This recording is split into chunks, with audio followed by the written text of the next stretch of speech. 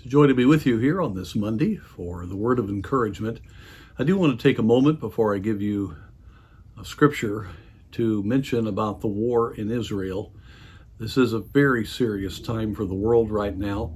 We're only beginning to understand the scope of what did occur on Saturday, and it is going to get even worse from what we're seeing. And this should stir us as believers to realize that everything God said is true. It's going to happen.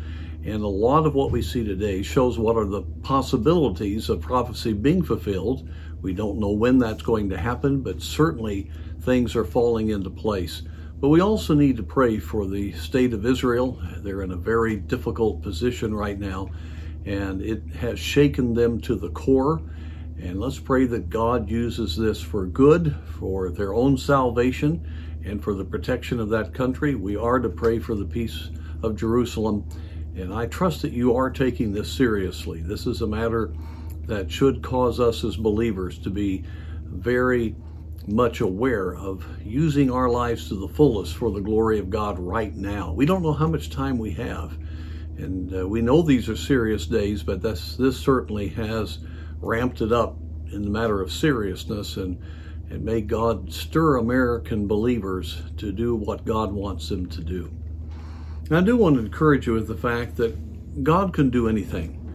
Christ is in us, the hope of glory. We often mention that. Jesus is at the right hand of the Father right now. He's the head of the church. Keeping that in mind, let me read a few verses from Luke chapter 7, verse 11. And it came to pass the day after that he, Jesus, went into a city called Nain, and many of his disciples went with him, and much people. Now when he was come nigh to the gate of the city, behold, there was a dead man carried out, the only son of his mother, and she was a widow, and much people of the city was with her. And when the Lord saw her, he had compassion on her, and said unto her, Weep not. And he came and touched the bier, and said, and they that bare him stood still, and he said, Young man, I say unto thee, arise. And he that was dead sat up, and began to speak. And he delivered him to his mother, and there came a fear on all, and they glorified God, saying that a great prophet is risen up among us, and that God hath visited his people. This very same Jesus that I mentioned just a moment ago is the one who was here at that city of Nain in the valley of Jezreel. And here's a mother who is brokenhearted. You talk about all hope being gone.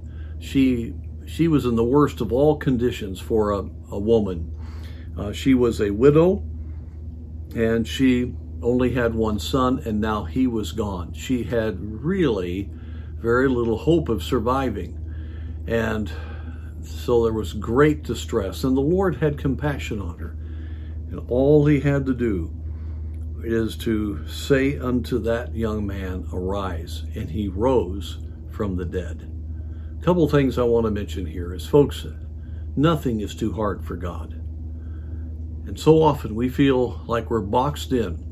We see international events, we see national events, we see our own personal situations, and we just feel like it's impossible. But my friend, when God enters in, he will use anything that's occurring for our good.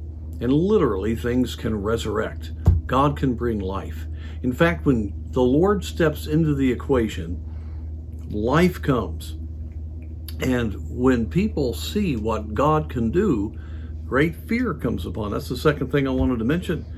And the testimony of the Lord becomes very strong as we show forth the fact that he's met our needs, and he's answering our prayer, and he's working miraculously. In fact, they'll say that God hath visited his people. People today are hungering to know something that is real, that is powerful, that can help them. What a day we have in front of us here to really believe God in the most impossible circumstances and let Jesus touch the situation and trust him and let him bring great life and glory to whatever is happening. And if we'll do that, God's presence will touch many other people around us.